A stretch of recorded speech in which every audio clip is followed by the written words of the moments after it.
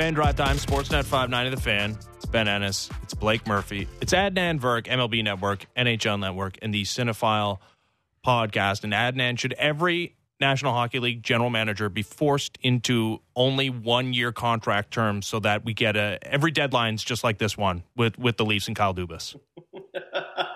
Well, it was funny. Yesterday I was on set with Stu Grimson and Steve Conroy. Connie, longtime defenseman in the 80s from Scarborough. Stu, fellow Canadian, of course, the Grim Reaper from Vancouver. And they kept talking about all the Leafs moves that they've made. They go, I think they've got like 9 defensemen now. Like, I know Sandin's gone. I know Munson's not coming back. And I said, fellas, what does Kyle Dubas care? He's going to be out of a job if they don't win. Are you kidding me? Everyone knows that. Dubas knows his job's on the line. Sheldon Keefe knows his job's on the line. So go ahead, take all my draft picks. I couldn't care less. The Leafs have to beat the Lightning in the first round, and that's why he's made all these moves. Listen, I love the fact he's beefing up his defense. I think we can all agree the O'Reilly move obviously adds character and leadership and some scoring punch, Achari as well. But your overriding point is accurate, Ben. Not every GM will be doing this, except for the fact his job's on the line. So, of course, Kyle's got to do it. Yeah, I mean, it does harken back to 2015 and Alex Anthopoulos, and maybe nothing is popping to mind, so I'm choosing to ignore it from this this conversation. But it does feel like there's maybe a lesson to be learned here. And yeah, we don't know what the Leafs are going to do in the postseason, but does it look like on paper they're as good a challenge to the Tampa Bay Lightning as they've ever been, a team that they went 7 games against a season ago, including an overtime game with a chance to close it out in Game 6. But it seems like the lesson might be just be more aggressive, general managers, because, yeah, okay, Alex Anthopoulos gave up some pieces that could have turned into something in 2015. None of them did.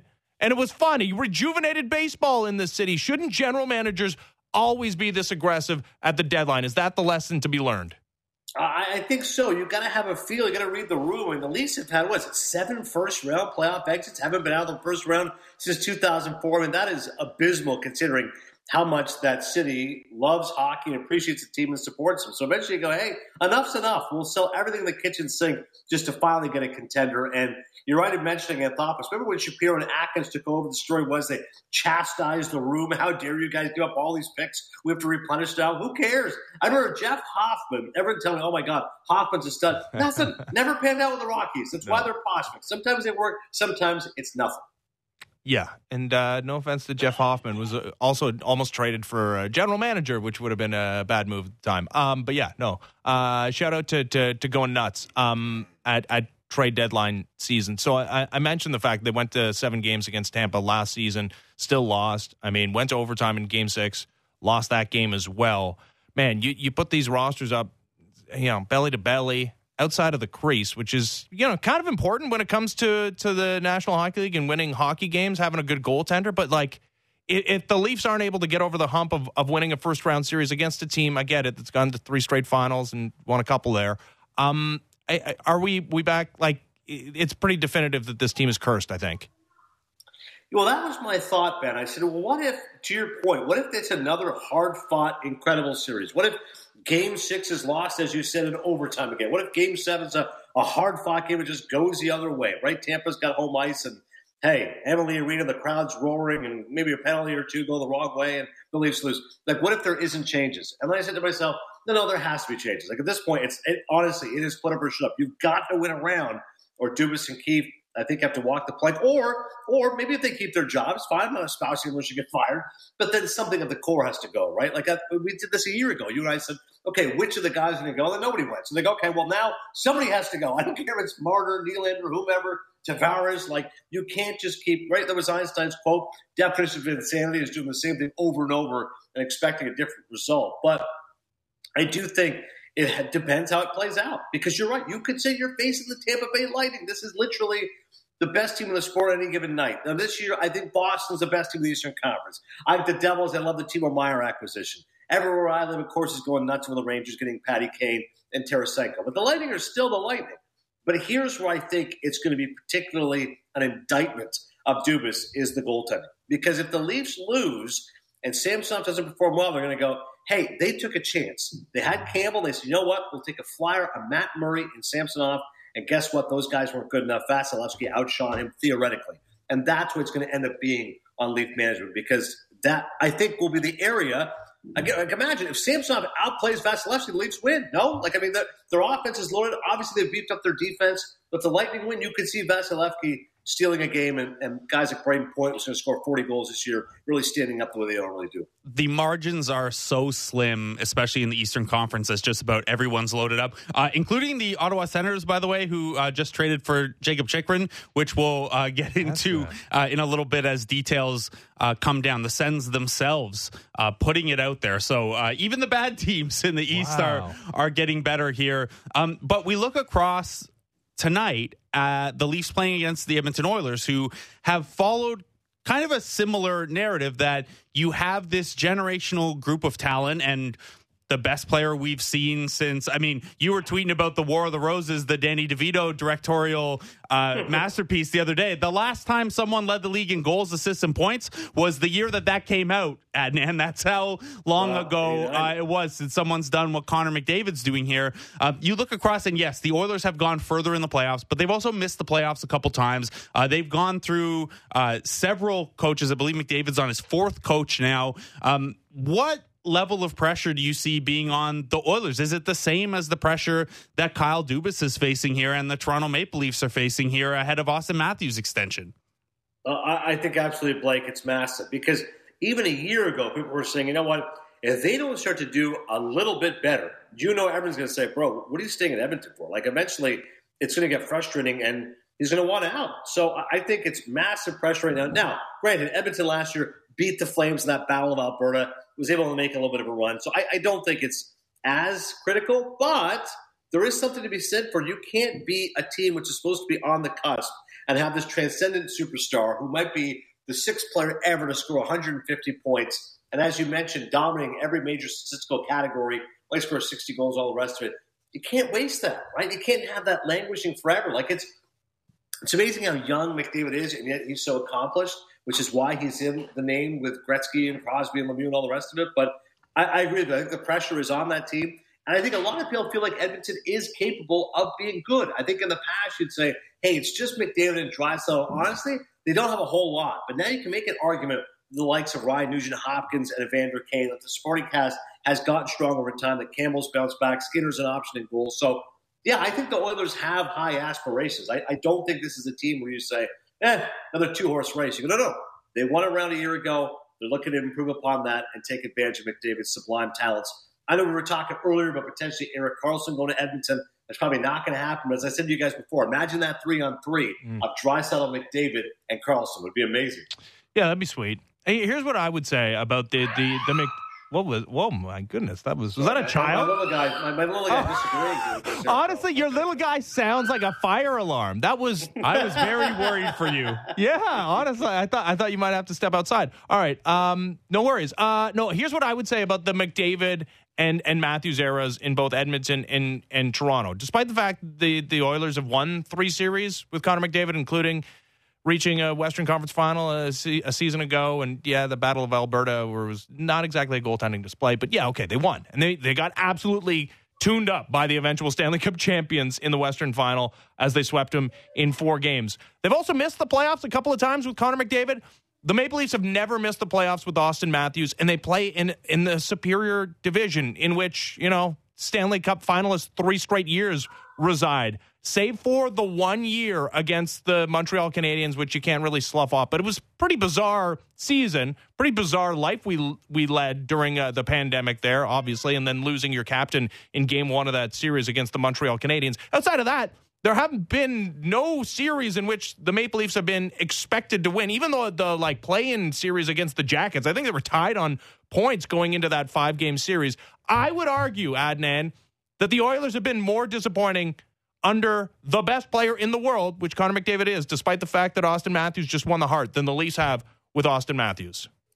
Yeah, that's why, Ben, the context is so important, right? Because I remember my eldest was asking me what the Bills did, and I can't believe they lost 4 straight Super Bowls. Like, what must that have been like? And I said, well, they're really only favored in one of them. Like the first one, I think they're going to win this. The other games, it was just an accomplishment to get to the Super Bowl. So I know it looks like, oh my God, how could you not win one? But honestly, it was a remarkable achievement to get to 4 straight. So similarly, with regards to Leafs, it's really easy to go, man, what kind of a such and such franchise is, that abysmal that you can't have some playoff success. You can bet. But look at the matchups each time. Like, yes, are there disappointments? Yeah. Should they beat Montreal in the bubble? Of course. But I'm like, as you said, they're facing Tampa Bay. They're facing loaded teams. If you look at it position by position, is it really a shock that they don't win if they're not favored? And I'm with you for Edmonton. You go, the biggest overarching argument is this. How can you have two of the top 5 players in the sport and not really have a modicum of success? Right? That's what it comes down to. You go, hey, even if the other guys, no one's expecting their fourth line to be the greatest fourth line ever, but you have two of the top 5 players in the sport. If the rest of the offense is average, you're fine. The defense is above average, you're good. And if you have good goaltending, you should be okay. So I'm with you. I think if we look back, God forbid, could you imagine if McDavid, during his Edmonton tenure, never gets to a Stanley Cup final? Imagine that right now, and he ends up leaving Edmonton. Like, that'd be one of the great – you feel like it's a crime against humanity. You have this guy who's the next Gretzky, and he couldn't have any sort of playoff success. Like, it never quite dogged the Avalanche, but you started to feel last year like, hey, it's getting close to put up or shut up. Like, when is McKinnon and this team really going to climb through? And they did so. And Tampa Bay obviously had their moment where Stamkos had to step up, and he did so. But when you're not even being given that opportunity, I'm with you. You can really make the argument that Edmonton – when it comes to underachievement, yeah, we can bash the Leafs, but the Oilers are right there in the same conversation. Yeah, and McDavid, you got to give him credit for like single-handedly getting the Oilers through that first round 7-game series against the Kings. What did he have? Like a hat trick in Game 7. At least had a couple of goals in a narrow victory over the Kings. But yeah, I guess there's still a lot to be written in both McDavid and Matthews' career. They're playing tonight in Edmonton. Adnan, maybe this is the answer, the matchup we're getting tonight. But what do you think? What is if you're just drawing up a dream Stanley Cup final matchup? Oilers Leafs is one that we all thought we would see when both of those guys debuted, half decade or so ago. What is your dream finals matchup? Well, obviously the Leafs being involved would be amazing, and I think there is something to be said, Ben, for the thought that, hey, once they get out of the first round, they really could go on a run, right? Like anybody who watches them go, hey, if the Lightning is their biggest challenge, this juggernaut of a team, if they beat them, then hey, why not the Bruins? Can they overcome? Why not Carolina or Jersey or the Rangers? But I think, listen, when you're the biggest, when you are literally, they're Maple Leafs. I can't tell you how many times I've met Americans who go, hey, explain to me the enigma of the Maple Leafs. And I go, no, I don't have enough time. I go, no, seriously, how could you be a team that loves hockey so much and since 1967 they haven't won a cup? I go, okay, enough. So, yeah, Leafs no-brainer. Because the other teams you go, Boston, to me, not interesting. Again, we've seen that the last 10 years being in the Stanley Cup, winning a Stanley Cup. Carolina, called it kind of a cool story. Again, 06 wasn't that long ago, but Brendan Moore's done a great job coaching this team. They've been on the verge the last little while. Devils, again, the three of us remember those 3 cups. Hasn't been that long. I suppose the Rangers, because they haven't won a cup since 94. That'll be interesting, especially if Kane and Panarin can shine. But, again, of those likely options, Toronto really was the one that stands out. Now, in the Western Conference, the team that I find interesting right now is Vegas, because all along I said Kane is going to go to Vegas. I kept hitching my wagon. I said either the Stars or Vegas, and Vegas will get him. But then eventually, as we know, he chose where he wanted to go. And eventually the Blackhawks want to raise 88 to the Raptors. They're not going to alienate this guy. So, okay, he said the Rangers he wanted to go to, fine. And Vegas, to me, is again a team that I go, to me, it's so interesting because they've had this great early success. We think it's a great fan base, but is it really? Or is it just a bunch of fans who have been like, hey, these guys are awesome. Like, we have a hockey team in Vegas, and all of a sudden they're good. But that Pacific Division is so tough to call. Like, them and the Kings are neck and neck. I think the Kings have to make a move. I would have said prior to Blake breaking the news that they've got to get Chychrun to beef up that defense. So Vegas and LA are tied. The Kraken have really slipped lately. The Oilers are tied with them at 72 points. Calgary is not going to, challenge down for that division. So I try to look at easiest paths. And I look at that Pacific and okay, is Vegas still a team that's enticing? But again, I'm with you on Edmonton because of the other options. You look at the Central, Dallas being in the Cup final, not really exciting. And I love Jason Robertson. I know he slowed down a little bit lately. Minnesota. Again, I look for the star players. Kaprizov in the Stanley Cup final would be fun. Avalanche, we just saw them a year ago. But ultimately, if you're saying McDavid versus Matthews, Toronto, Edmonton, I know ESPN or Turner would have a heart attack. 2 Canadian teams in the Stanley Cup final. But yeah, as a hockey fan, it'd be special. Yeah, give it to me. I'd love to see it. And I'm excited for tonight's game, which you can watch on Sportsnet and you can hear on Sportsnet 590 The Fan. All right, let's talk a little baseball here because Ricky Tiedemann, he started his Cy Young campaign yesterday by striking out a pair in a clean half inning for the Blue Jays in his spring training debut. This is the Blue Jays' top prospect. He reached the heights of Double-A a season ago before he was shut down because he reached his innings limit. And he's only 20 years old, and he's only pitched those 11 innings in Double-A. He's way older than Painter, and everyone's getting excited about Painter maybe making the jump. Yeah, so, I mean, my question to you, Adnan, is this guy who throws 100 miles an hour from the left side and might be able to get major leaguers out like today, and who knows what the future holds for him as far as health, and we wish him all the best. But, like, and I'm not advocating for him to break camp with the Blue Jays, but, like, if he's capable going down to Double-A or Triple-A, where would you be comfortable in the Blue Jays calling up a 20-year-old who has limited experience outside of high A? Yeah, it's tantalizing for all the reasons that you said, but it kind of follows like this Blue Jays hype train, right? Like Vlad Jr. was the top prospect in the game. He comes up, was 19 years old, took a little while, but away we go. Alek Manoah was supposed to be great, and he has delivered. Now, Nate Pearson was a guy we're like, hey, here we go. Eric Pearson, all the rest of it has not worked out, and now challenging for a bullpen spot. So I get hesitant when I think of a heavily hyped pitcher. I go, well, I hope what happens to Tiedemann is not what happens to Pearson. But, of course, every situation is different. The bottom line is this. This Jays rotation is going to need 7 or 8 guys, right? There's no question at some point, because you look at Manoah. He had a very rapid rise to the major leagues as well. That's an example that you don't necessarily have to have this slow buildup. And Tiedemann, last year, 2.17 ERA across 3 levels, ending up in Double-A. And I've asked major leaguers my whole life, and they've always told me, in a lot of ways, Double-A is harder than Triple-A. Because Double-A is all these stars kind of colliding. And if you can dominate there, you can quickly jump up to the majors. Triple-A is veterans still hanging on, rookies trying to figure things out. Double-A is actually where a lot of guys are really kind of hitting their stride. So I think for Tiedemann, he's got to build up that workload. We know that everyone's going to focus on his innings. Ideally, he'd throw 120 innings in 2023. As you said, he's not going to break camp. But if there's a situation where there's an injury or two and they need that depth, like, why wouldn't you? And I get it. He's young. You have to be careful. I'm not advocating he's a guy who's going to be taking the ball every 5 days and throwing 150 innings.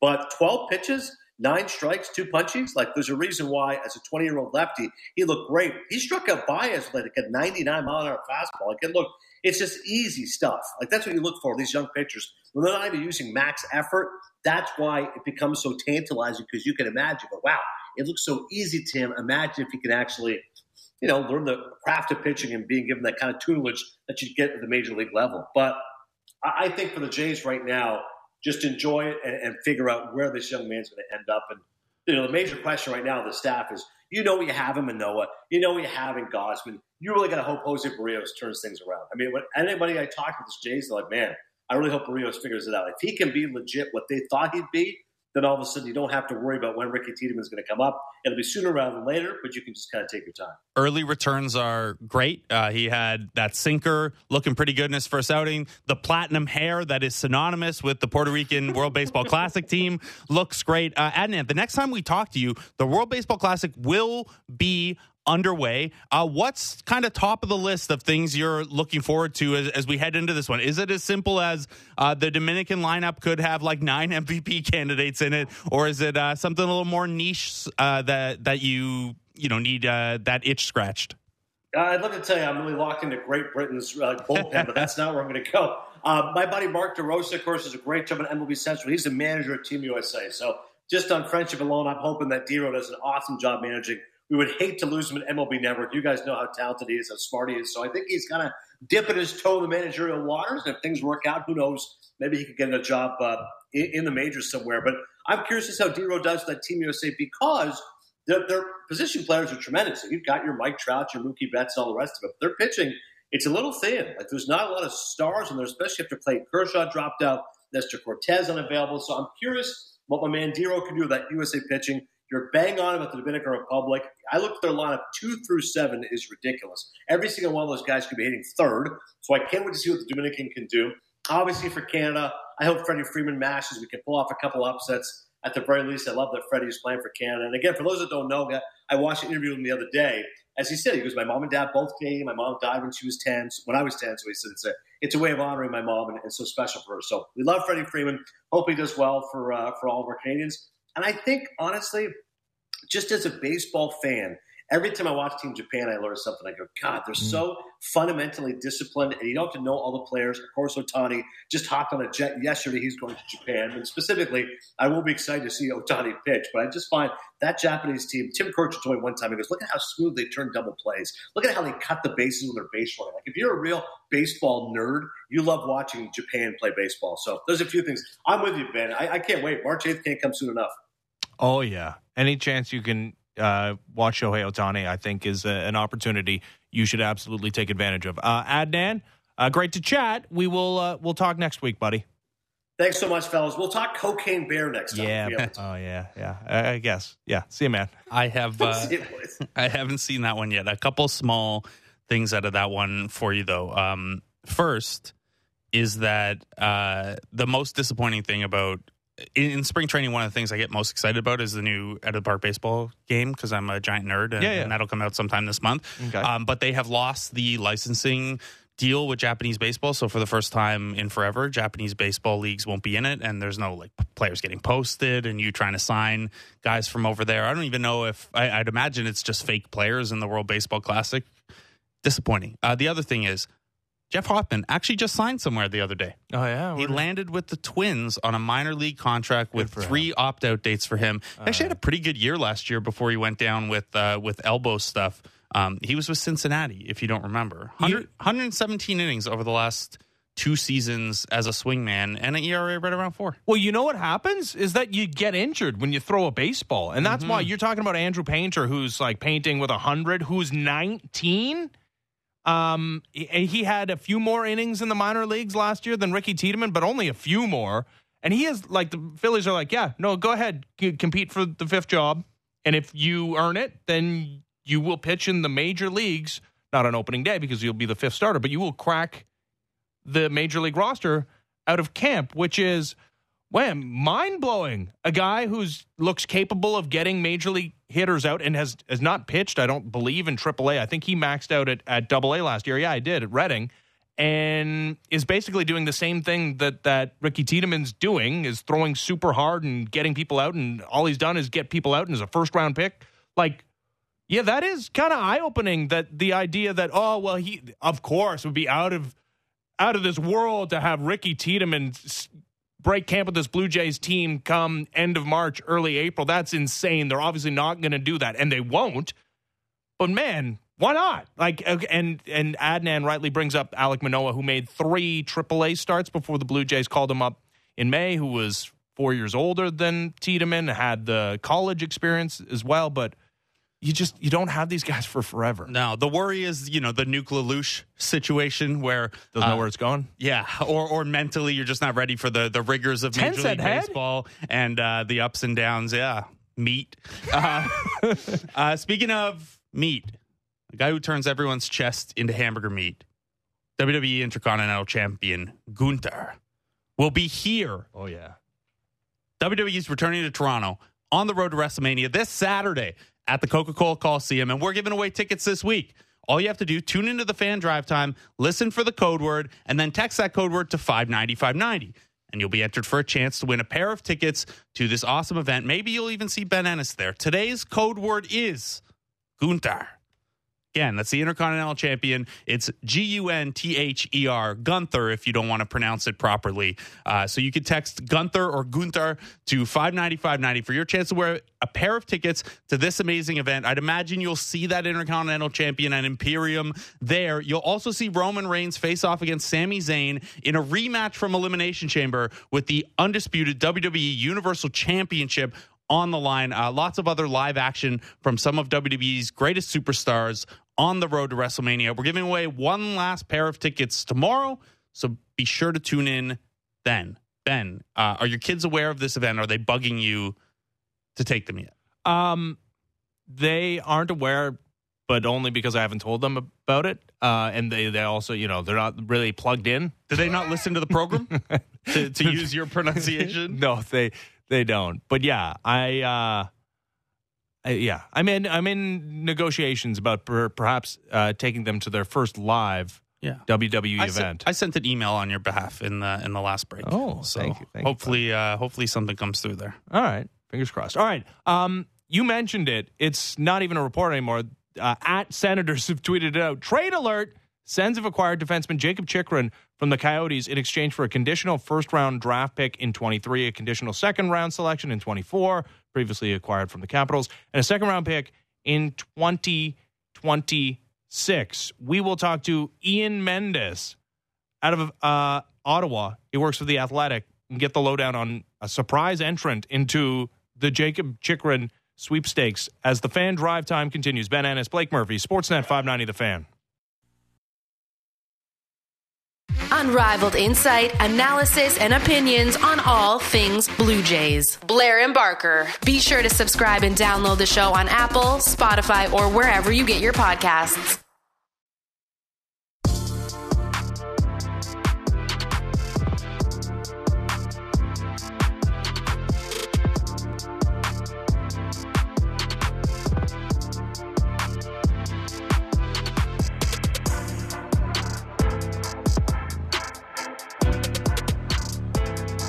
Fan Drive Time, Sportsnet 590 The Fan, Ben Ennis, Blake Murphy. Again, Jacob Chychrun at the very top of the available players list before Friday's 3 o'clock NHL trade deadline. Frank Saravelli, guess what? Yeah. You were on with us. We joked about how often you have to update that daily face-off list.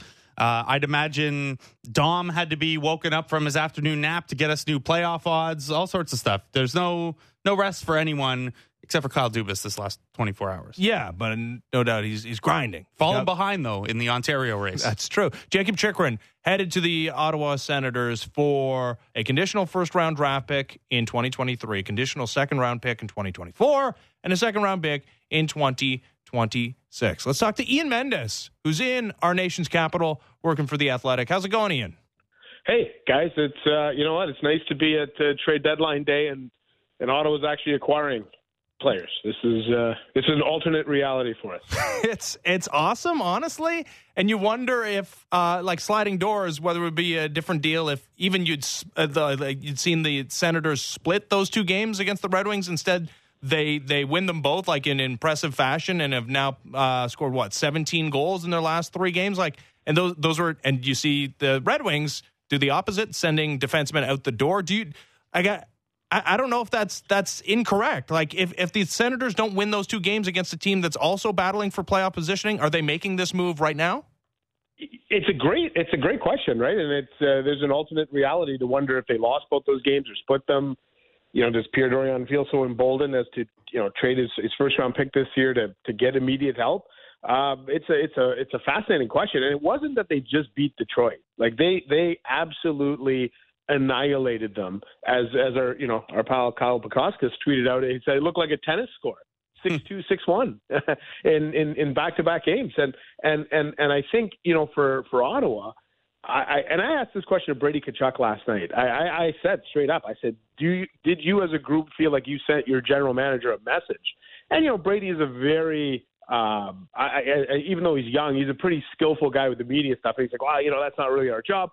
But one thing he said was, this is really exciting for me. This is the first time that I've been in this position where we might be a buyer. And I do think that there's probably a feeling of, hey, we did our job. We beat Detroit 2 times. We've won 8 of our last 11 games. We've put ourselves in a spot where, look, a lot of things have to go right, but we're in the conversation. We're in the mix. We're with the Penguins and the Islanders and the Panthers and the Sabres, and we're right there. And when you look at it from a points percentage standpoint, they're really right there with all those teams. So I do think that their recent success has helped kind of facilitate this trade, and maybe these 2 wins against Detroit were kind of a definitive exclamation mark. We can get into some of what Ottawa sent out and them, maybe not having the price tag on Chychrun that we maybe expected, because they were able to take on his entire contract. Something I love about this one for Ottawa is, let's say they make this push and they don't make the playoffs. Well, first of all, the pick, the conditions on the pick are it's top 5 protected, so you still get a little bit of lottery back end insurance that if you fall out of the playoffs and you get some lottery fortune, you still get to keep that pick. The other thing, too, is Chychrun is only 24. He's about to turn 25. He's got 2 pretty affordable years left on his deal. And you look at this Ottawa team, whether they get there or not this year, they're 2 guys tied for the lead in scoring on the team are 21 and 23. DeBrincat, Batherson, Shabbat, Pinto, Sanderson, all those guys are 25, 26 and under.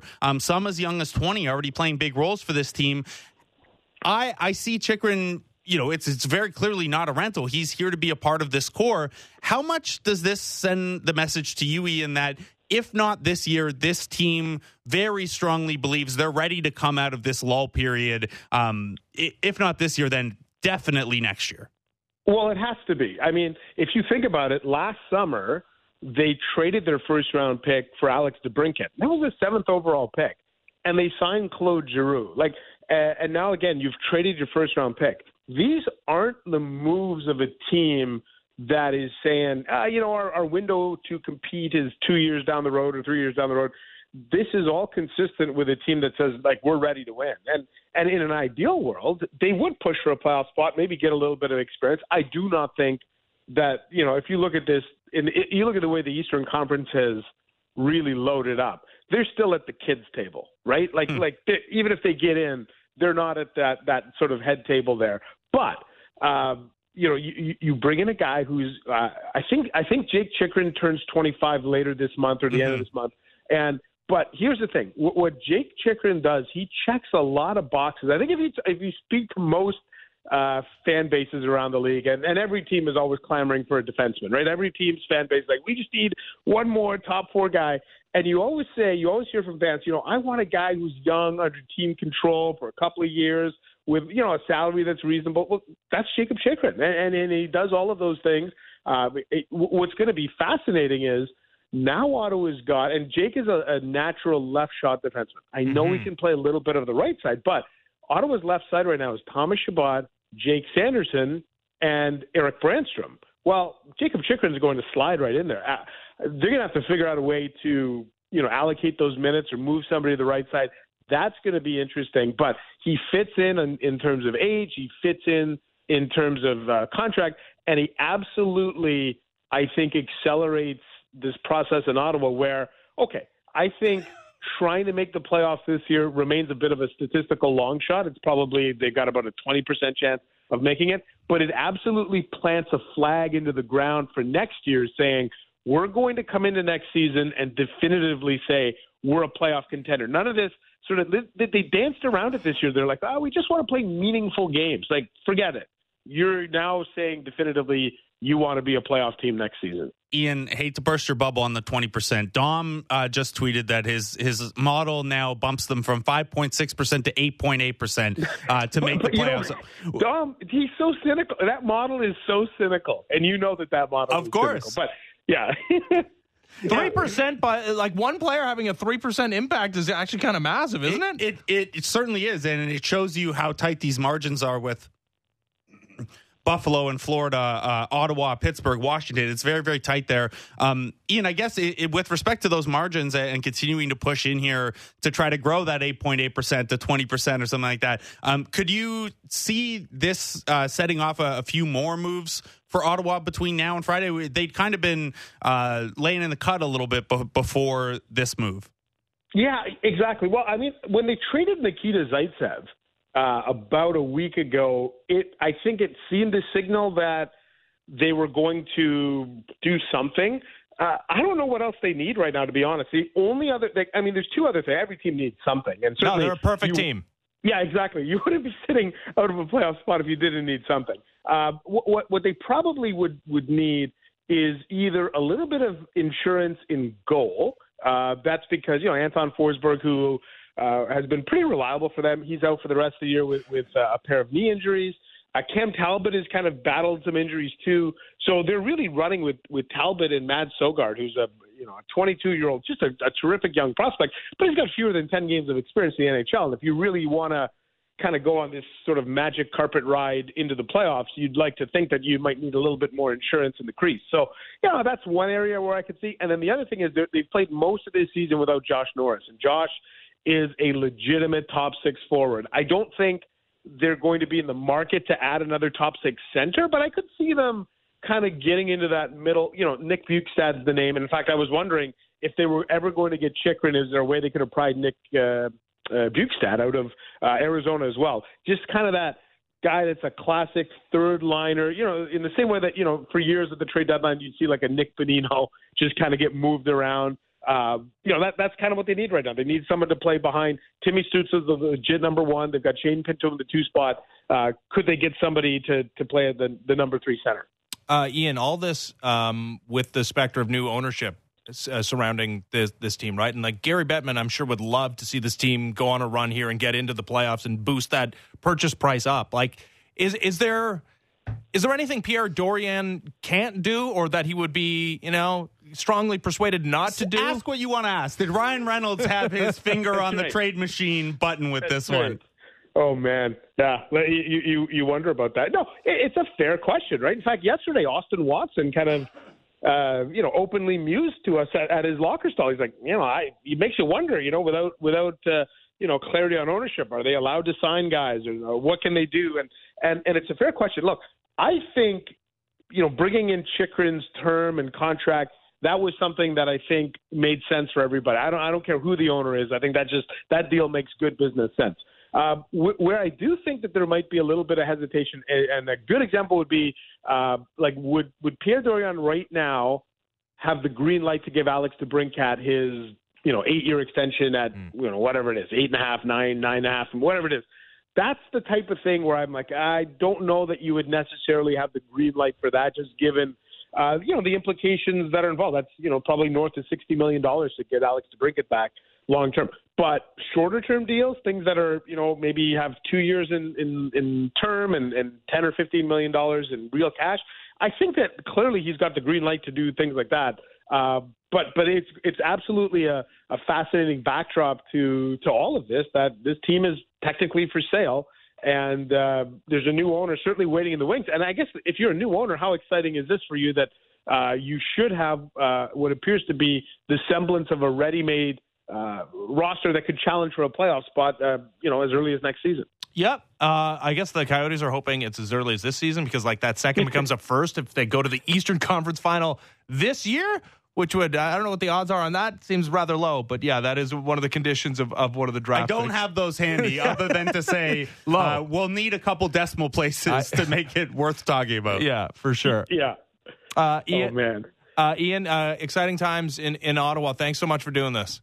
Yeah, you got it, guys. My pleasure. Ian Mendez out of the Athletic. So Jacob Chychrun finally on the move after a couple of different deadline seasons of expecting him to move and a couple of weeks of sitting in the wings waiting to be moved, and he goes to Ottawa. Nobody expected that. So it's a little bit of a weird spot to be in because it's a good Senators move. Yeah. And that's a hard thing to parse after the last couple of years. I mean, better lately, certainly. I just laid out all the 25 and under and 26 and under pieces that they have. They're moving in the right direction, but it's a little odd to be like, yeah, not the good move for the Senators. At least the Canucks, did the good moves and then immediately were like, no, we're the Canucks still. Yeah. Maybe the Senators will do something hilarious before Friday to just kind of make everything feel better again. I guess, yeah. No, this one feels like maybe not a steal because they're giving up a first-round pick. And I think it's pretty good value for a 24-year-old with 2 affordable years left. And I think, everyone's reaction around the league, at least parsing Twitter and, talking to the guests we've talked to, seems to be that, Ottawa being able to take the whole contract on no problem helped lessen the asset cost a little bit. And, yeah, maybe there's something there that needs revisiting about the Kings discussions with Columbus and why that price for Gavrikov and Korpisalo was not routed toward Chychrun instead. And maybe it's as simple as, the asset cost goes down so much when you need, or the asset cost goes up rather when you need salary retained. But it does it does make that Kings deal, which didn't look awesome, look a little more questionable now. Well, yeah, and there was salary, obviously dumping Quick's salary was, and Quick is an asset, right? I don't think he's going to return a first-round pick, but yeah. I would say he's on that contract with how he's performed. With 50% retention. Sure, but the 50% retention is a part of it. I would say at 50% retention, he's he probably becomes a slightly positive asset, but without retention, like that's a negative asset. Like they had to pay more to get off of him because that's the equivalent of getting Columbus to, retain salary. We're also in a very bizarre situation where, like, I don't think anything untoward is happening.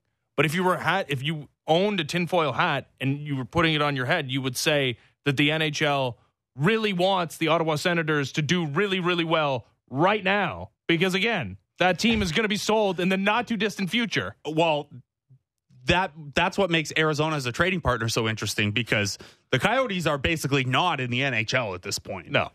They may as well not be. Like they're, and yeah, I forget who had it, but there was a Leafs Twitter person, maybe it was John. John, very specific. Oh, it's John. Yeah, John, my buddy John. No, but like the joke that at least Chychrun's used to playing to 8,000 people.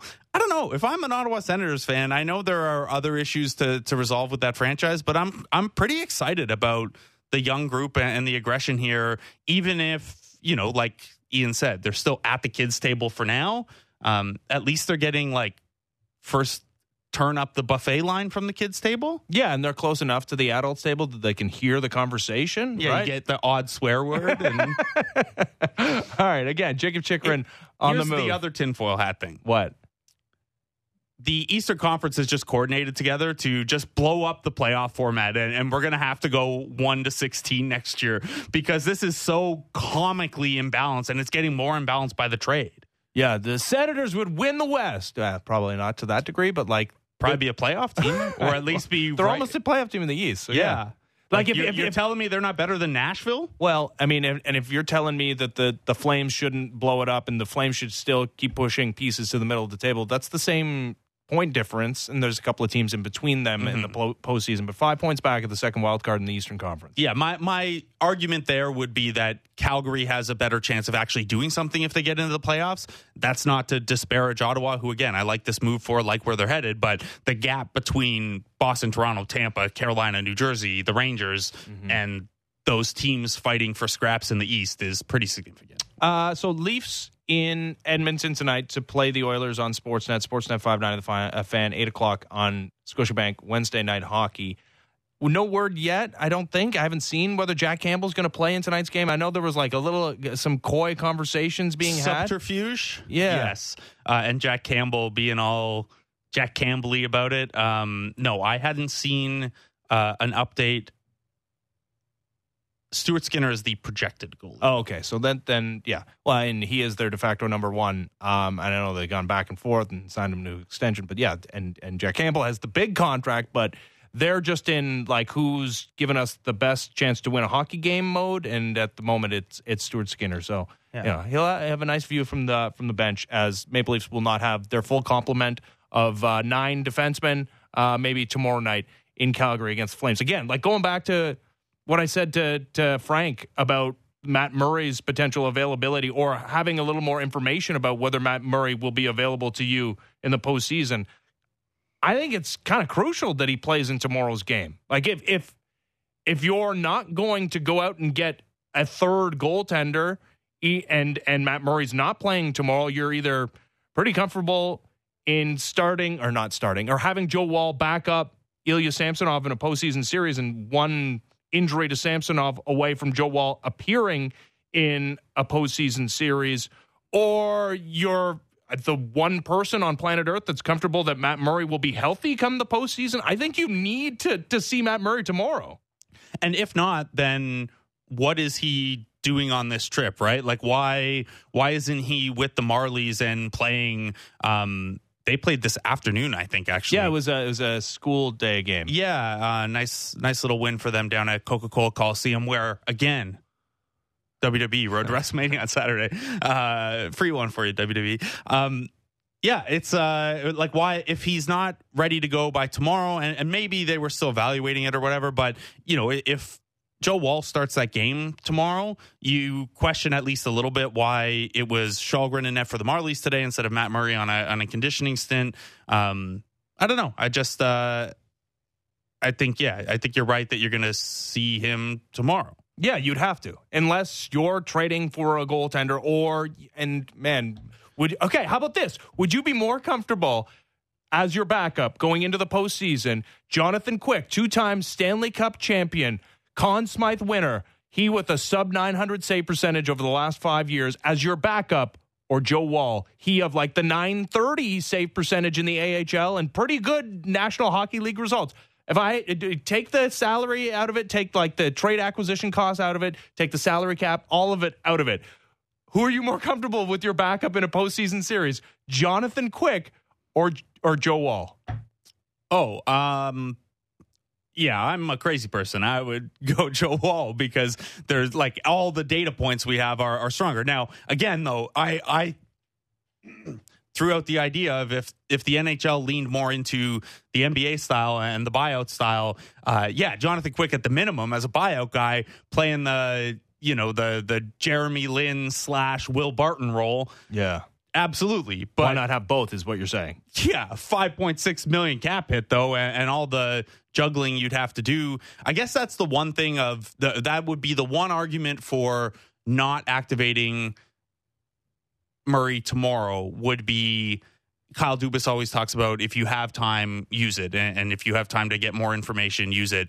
And maybe there's just like one scenario out there where they don't want him activated for potential cap maneuvering and nonsense. Well, the other possibility that exists is them trading Matt Murray, right? Like, and then, him like not having to do the LTIR shenanigans because, hey, he's not on this team. And also he's on the hook for the same cap hit next season, right? Like you have to give up an asset to do that. And I don't know, maybe it's part of a bigger deal, but that's a possibility. Yeah. And it's tough because this team has given up assets to unload contracts in the past. That's not like a first, though. It wouldn't be a huge asset, I don't think, to get rid of Matt Murray. No, and we'll see. But it did cost them, they got a second back, but they sent out a first to get out of Mrazek. Yeah. They sent out, I believe, a second in the Nick Ritchie deal, right? Yeah. So but they got the Lyubushkin back, though. Yeah. Too. You just don't want to make a habit of doing that because those are good trade chips, as we've seen. Those two things could get you Jacob Chychrun almost. So, and then like if you are doing that, then you start to relook at, well, why wasn't Jacob Chychrun in the plans if you are able to get it? And I know that creates the 2024-2025 problem where their cap sheet is really difficult there if the cap doesn't increase. But you could deal with that later with players who are 24 years old right now. So I don't know. It feels like so much has happened and there's still so much to figure out over the next 2 days or day and change. Yeah. Again, 3:00 on Friday, the NHL's trade deadline. Time now for Last Call, brought to you by Bet Rivers. It's a whole new game. You got the Leafs in Edmonton playing the Oilers on Sportsnet 590 The Fan and Sportsnet. Leafs mild favorites in this one, -118. Oilers +102. Jake McCabe to score a goal, and +850. Ryan O'Reilly +270. Connor McDavid minus, obviously, to score a goal, as he should be, because he has 50, -125. Also tonight, we will see Kevin Durant make his Phoenix Suns debut in Charlotte, finally, against the Hornets. And naturally, the Suns on the road, massive favorites, 10.5-point favorites tonight against the Hornets. And that was Last Call, brought to you by Bet Rivers. It's a whole new game. Lots of pressure on that Suns team. There's lots of pressure on Kyrie and the Mavs, who lost again. The Mavs are 1-4 when Kyrie and Luka play in a basketball game. And one win, one possession losses. Well, and you know who the one win was against? The Spurs. Yeah. Tough not to beat the Spurs.